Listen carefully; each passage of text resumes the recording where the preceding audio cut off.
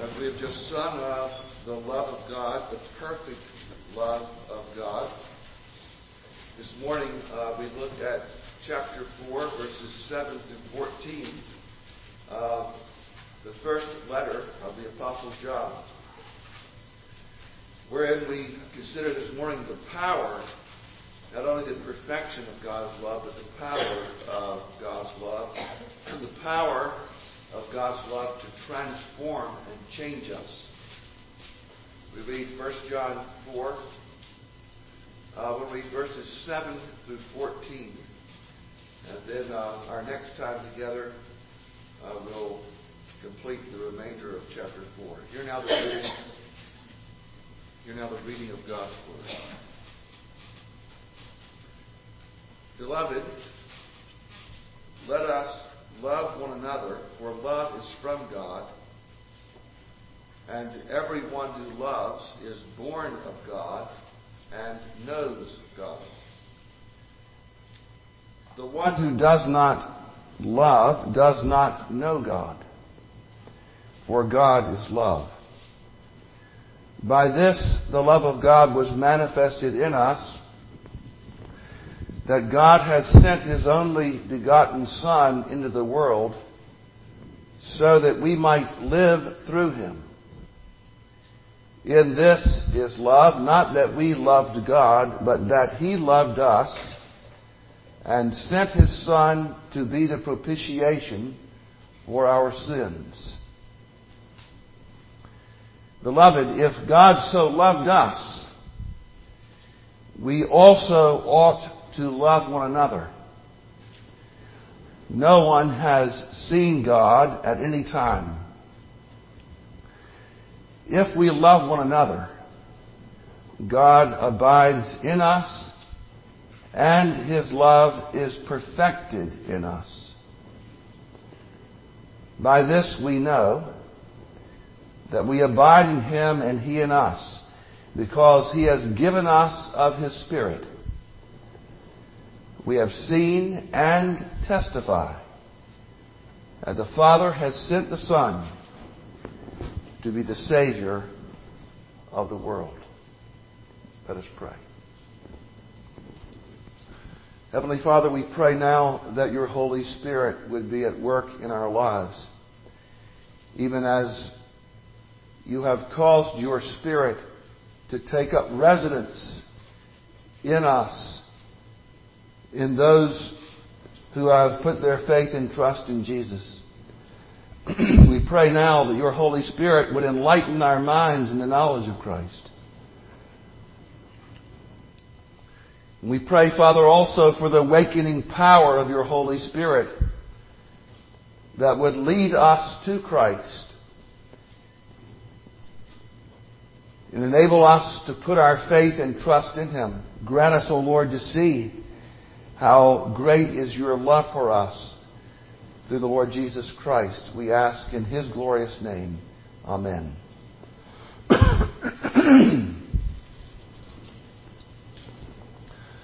Now, there are some very powerful forces that are at work in this universe. Some of them are felt by us or experienced by us, but not seen by us. We see the impact of them,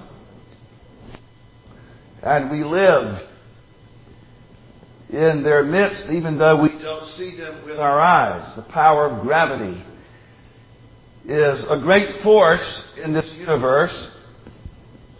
It is always at work on us, but yet unseen by us. And then there are some great forces in this universe that are manifested in very devastating ways, powerfully, and also very destructive. They are manifested.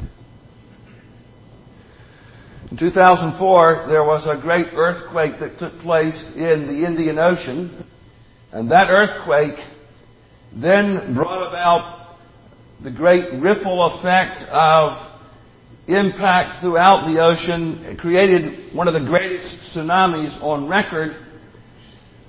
And some 240,000 at minimal count from 14 nations were killed by it in just a matter of moments.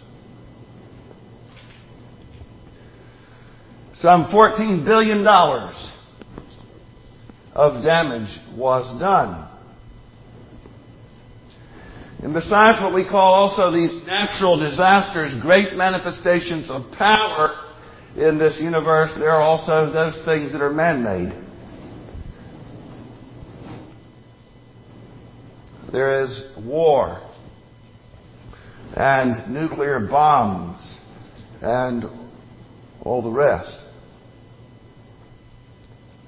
Great and powerful forces at work in this universe. But there is, in my estimation, a more powerful force at work in this world. More powerful than tsunamis, bombs, and all the rest put together. It is the force that moves the hearts of men.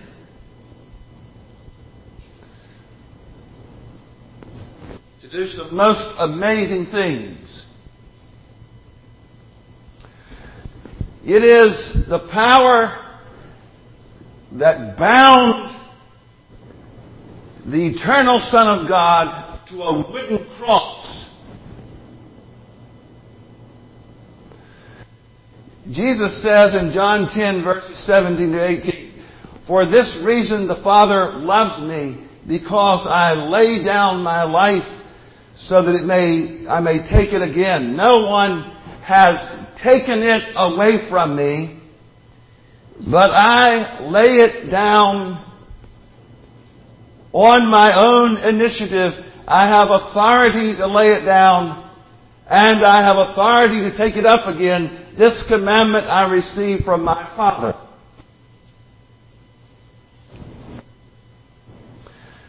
In the final analysis, what held Jesus to the cross of Calvary was not the Roman soldiers who stood guard. It was not self-control, albeit certainly in play. Not the crowds. Not even the nails that pierced his hands and his feet.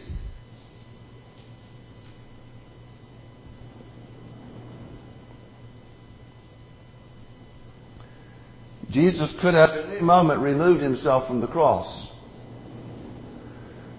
Perhaps you remember when he was arrested, he stated that he could have had 12,000 angels at his disposal at a moment's notice to rescue him.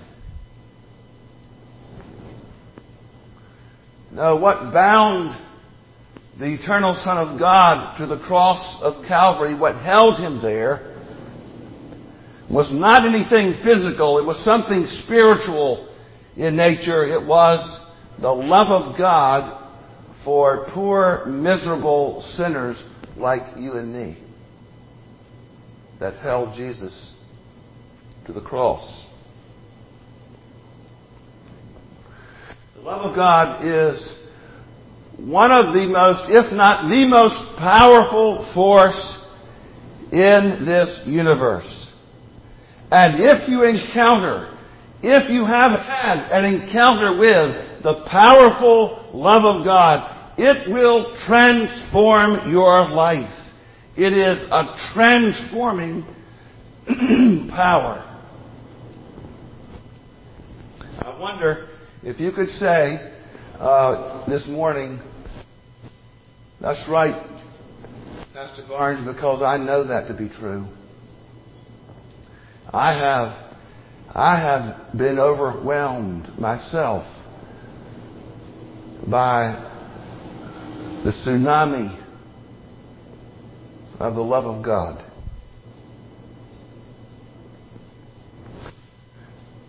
Now, I don't stand before you this morning by any means to speak to you as though I'm an expert on the love of God. One of the most difficult things about dealing with a text like this is to have to realize and come to grips with how little I know about the love of God, how little I have experienced of the love of God, how inadequate I am to tell you something about it.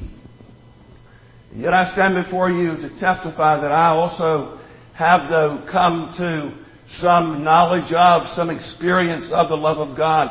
The love of God has at times overwhelmed me. And I can remember even now, at this very moment, the overwhelming sense of the love of God that came upon me at my conversion. It was as though I walked on a cloud for weeks or months. So overwhelmed was I by the fact that God had loved me through His Son, the Lord Jesus Christ. And many times since, on occasion, standing here behind this desk, God has overwhelmed me with a sense of His love for me, or lifting my voices in song with the people of God, or standing at the table where Christ offers Himself to us, our salvation. I've been moved with the love of God. If you encounter the love of God in Jesus Christ, you will undergo a spiritual Copernican revolution. You will have, as it were, a new focus in your life, a new center. Your life will be turned upside down. And like Henry Krabbendam used to say, then you'll be right side up. There'll be a change of focus, a new center of gravity, a new perspective in your life about everything in your life. And you will no longer be yourself the center of your universe with everyone and everything orbiting around you. But the power of the love of God will change all of that. And you will become then the orbiting body that is going around and centered upon the living God and bound to Him, held in orbit by the power of His love.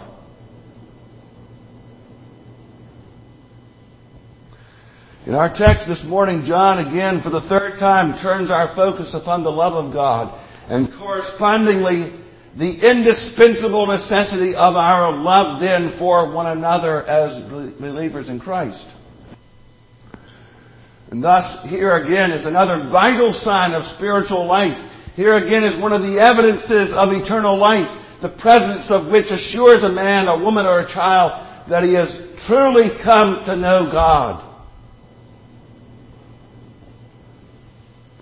Thus John writes in verses 7 to 8, Beloved, let us love one another, for love is from God, and everyone who loves is born of God and knows God. The one who does not love does not know God, for God is love. One of the signs of spiritual life is a deep and abiding love for and commitment to God's people, your fellow believers in the body of Christ, the church, the bride of Christ, love that flows out of a transforming encounter with the very love of God Himself.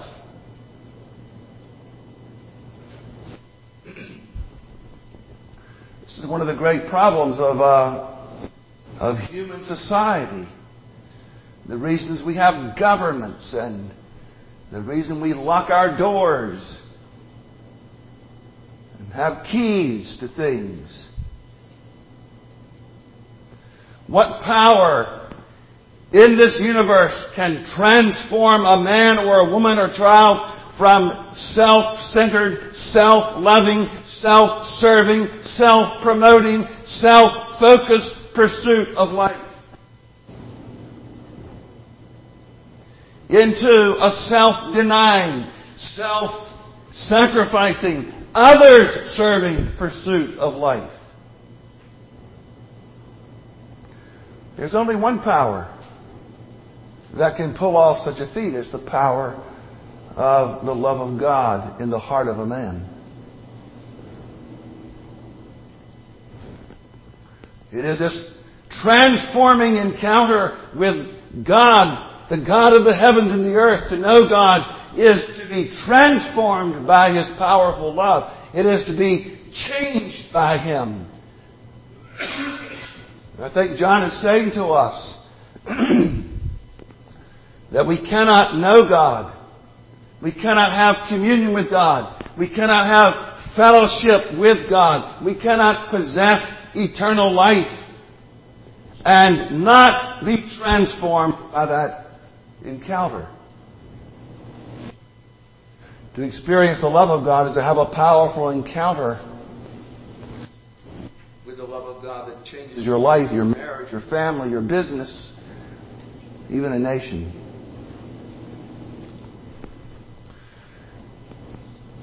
So I want to focus on three things about God and the power of the love of God that John sets before us in our passage. First, the source of love, the essence of it, and the last, the manifestation of it. First, the source of love.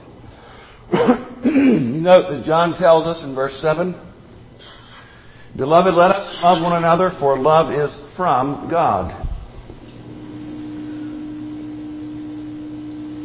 Here again, we are exhorted to love one another as believers.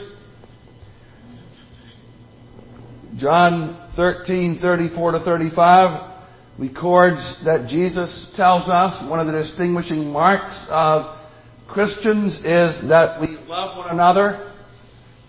Where does that love come from? What is its source?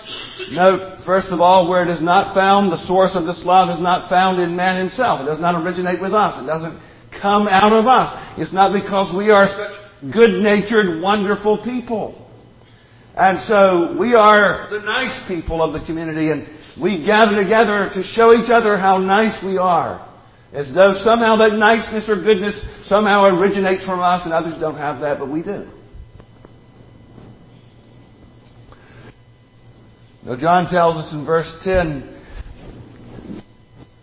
"In this is love, not that we love God, but that He loved us." And then in verse 19, "We love because He first loved us."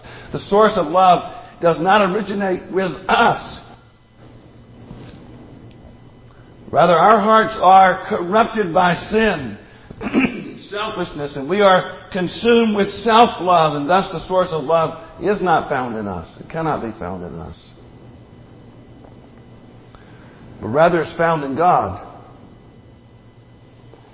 Verse 7 reads, "Love is from God." It begins with God. It's found in Him. All that is truly loved flows out of and from God. He is the vast, inexhaustible reservoir of love. There is in God an infinite and eternal love as the Father, the Son, and the Holy Spirit dwell together in holy perfection, the three persons of the Holy Trinity loving each other from all eternity, the Father loving the Son and the Spirit, the Son loving the Spirit and the Father, and the Spirit loving the Father and the Son. A holy communion of perfect and infinite and eternal love. And that communion of holy love existed before creation. Before even man was brought into being, there was love in the Holy Trinity, Father, Son, and Holy Spirit.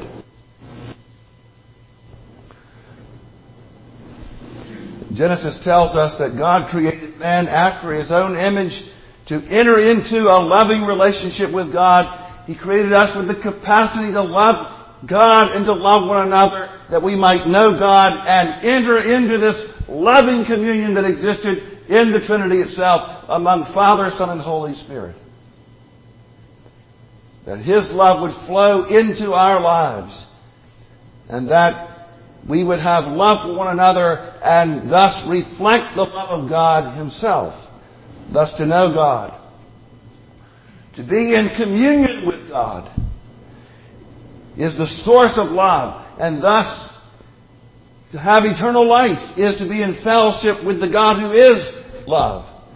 And thus to know God is to be hooked up into the source of love itself, to have the love of God flow into your life, a transforming power that renews and revives. No wonder the love of believers for one another is a sign of spiritual life. No wonder John tells us in verse 7, Let us love one another, for love is from God. And everyone who loves is born of God and knows God.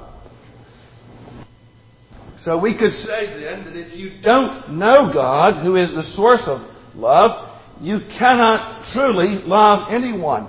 And if you do not know God, you don't have the capacity to truly love. And if you do know God, who is the source of love, you cannot not love. It will be inevitable that you will love. Now, not only does John point to us, to God as the source of love, but he even tells us that God is the very essence of love itself. That it is in God that we find the definition of love. Verse 8 says, the one who does not love does not know God, for God is love. You ever knew somebody who was just defined by something? That person is Mr. Baseball. Or he's Mr. Golf. Or Mr. whatever. He's consumed by that thing. He's Mr. Baseball. He knows all the facts about baseball. Everything about the history of baseball. He knows all about the teams that are playing and who's in what place and who's behind so many games. And so you say, you look in the dictionary under baseball and his picture is right there. He's everything that's there. He eats, drinks, and he breathes baseball. God is love. He defines what love is. Impossible to know love without a knowledge of God. It's not just some abstract concept divorced from the nature of God Himself, as though it has some existence outside of God. John tells us that love is that which God is in His essence. God is love, and the one who abides in love abides in God, and God abides in him. So he says in verse 16. Here we see something of then the personal nature of our God. God is not just spirit. That is not just immaterial, not just some undefined spirit of some sort or another. He is not just raw power or raw will, as in Islam. But our God is personal and can be known. He is, in His essence, love. One of the great philosophical problems that has plagued philosophers throughout the ages is that of how can man have personhood if he arises out of that which is material and impersonal in nature? How does personhood arise out of that which is impersonal?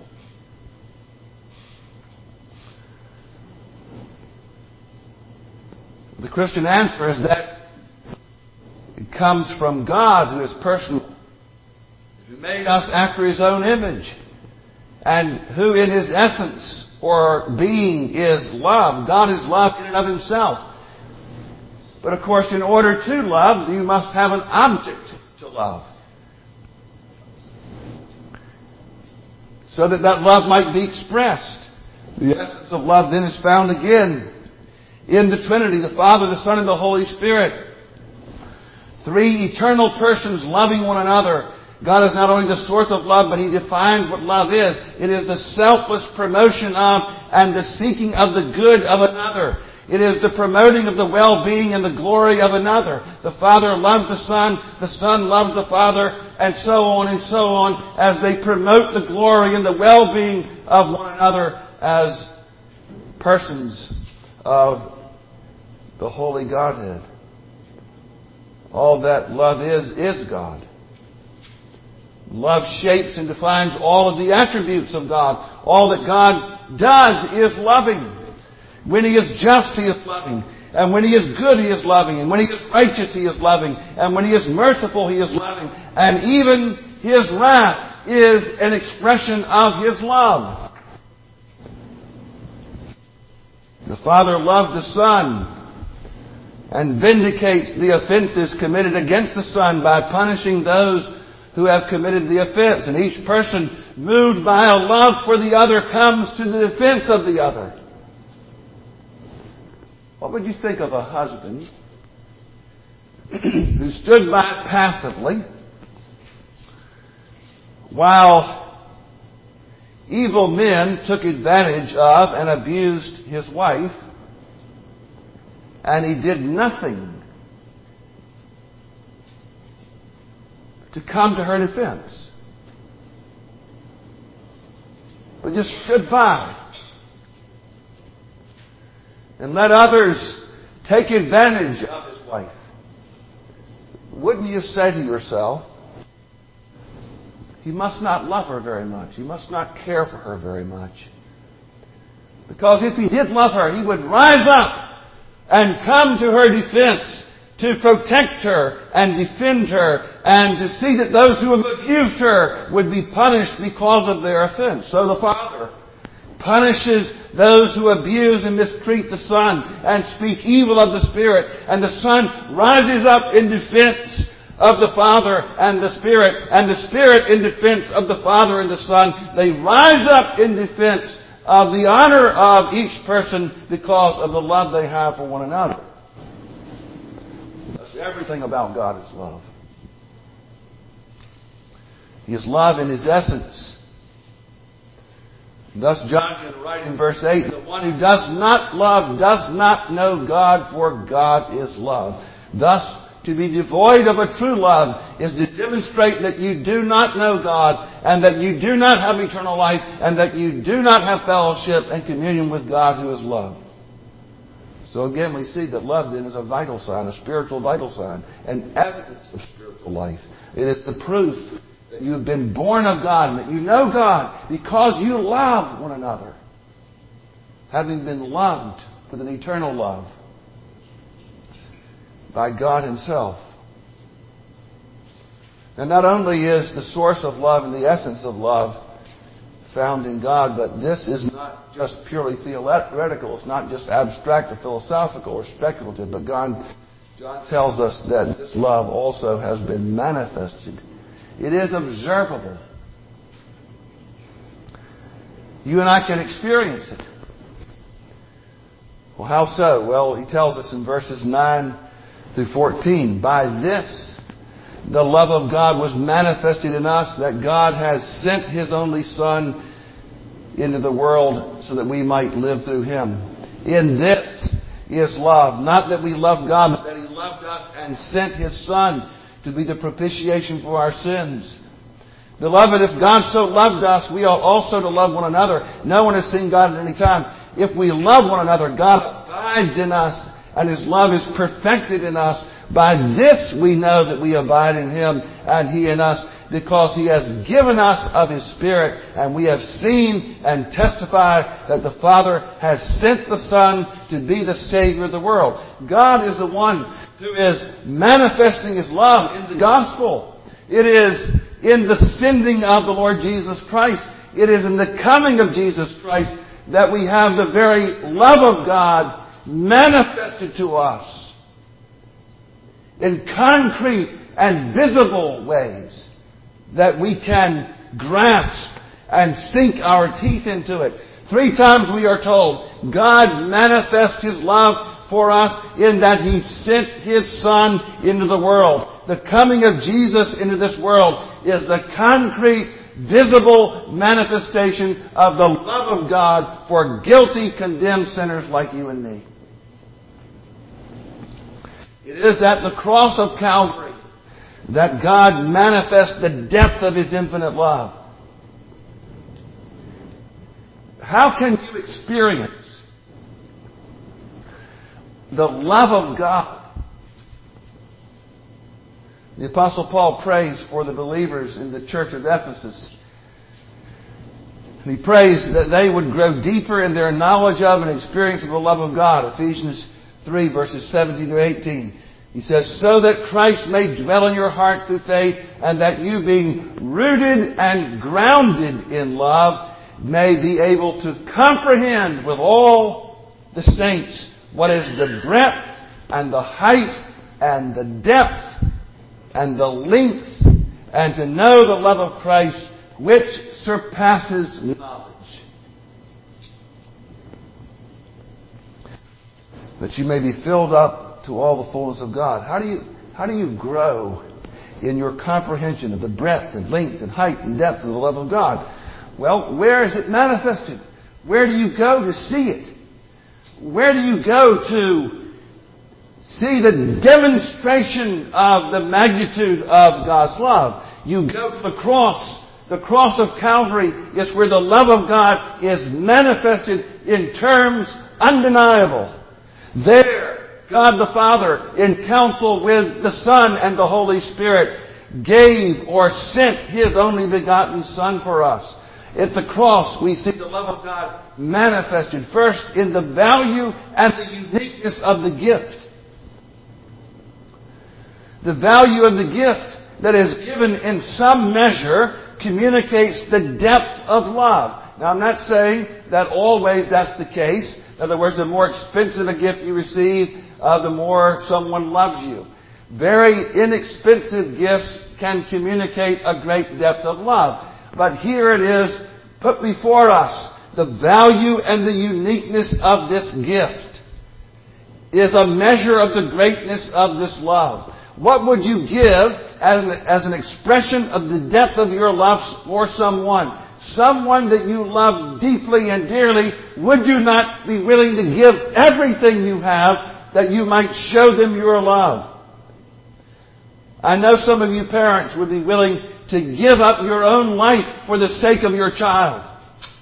What parent would not think when seeing a child sick unto death, "Oh God, take me, let me have the sickness, let my child live."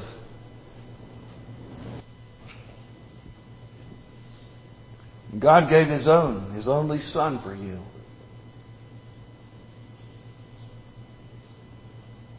It's incomprehensible, unspeakable measure of love. By this, John says in verse 9, by this the love of God was manifested in us, that God had sent His only begotten Son into the world that we might live through Him.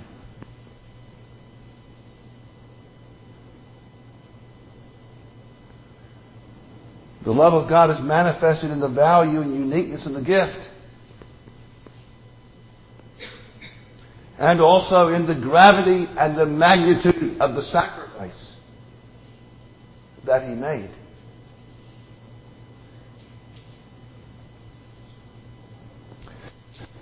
Verse 10 we read, "And this is love, not that we love God, but that He loved us and sent His Son to be the propitiation for our sins." The magnitude of the love of God is demonstrated by the gravity of the sacrifice.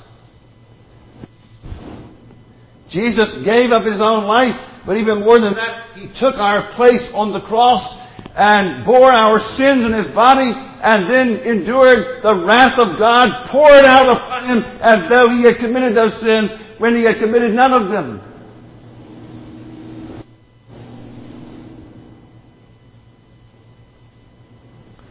To a great measure, we understand the depth of the love of God, its breadth, its length, its width, when we look at the cross and see the wrath of God being poured out upon Jesus in our place because of our sin.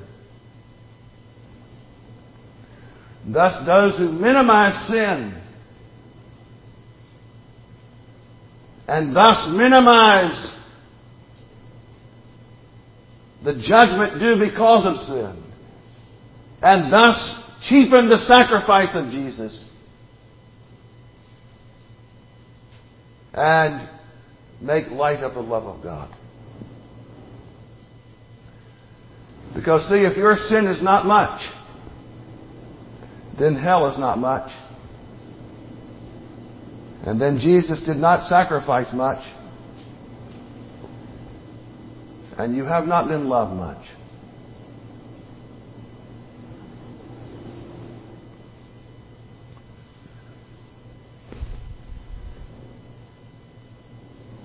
This is what the word propitiation means. It means that the justice of God is satisfied as the wrath of God is poured out upon the Son of God, and the payment that you owe is made so you don't have to go to hell, because Jesus went to hell in your place and it was the love of God that sent him there.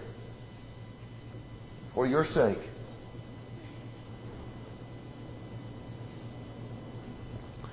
Thus John can write in verse 10, this is love, not that we loved God, but that He loved us and sent His Son to be the propitiation for our sins. Your sins demand punishment. Either you will suffer punishment, or someone must suffer it for you, and the only one qualified to do so is Jesus. Thus, the manifestation of the magnitude of the love of God is seen in the magnitude of the sacrifice that Jesus made. The value and uniqueness of the gift, the gravity and magnitude of the sacrifice, and the glory and the magnitude of the result. This great sacrifice, this great manifestation of the love of God results in your salvation, in the gift of eternal life, in the forgiveness of your sins. He died for our sins. His death removed the judgment of God from us. He is the Savior of the world. And now you have life. Not just life, but eternal life, and the hope of new heavens and new earth.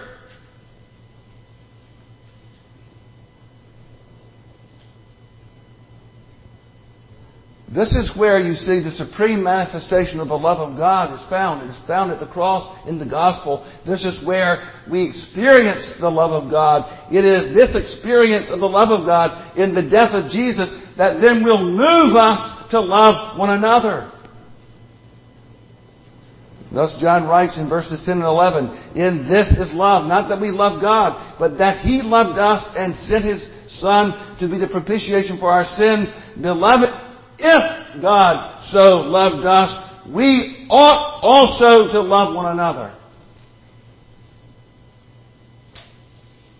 Our love for one another is secondary to the primacy of God's love for us. We love because God first loved us. Our love is the response to His love for us. Our love for one another is the result of the experience of His love for us. Our love is secondary, but nevertheless the inevitable result of experiencing God's love, the inevitable response of being loved by God. I wonder, do you have someone in your life that you find it difficult to love?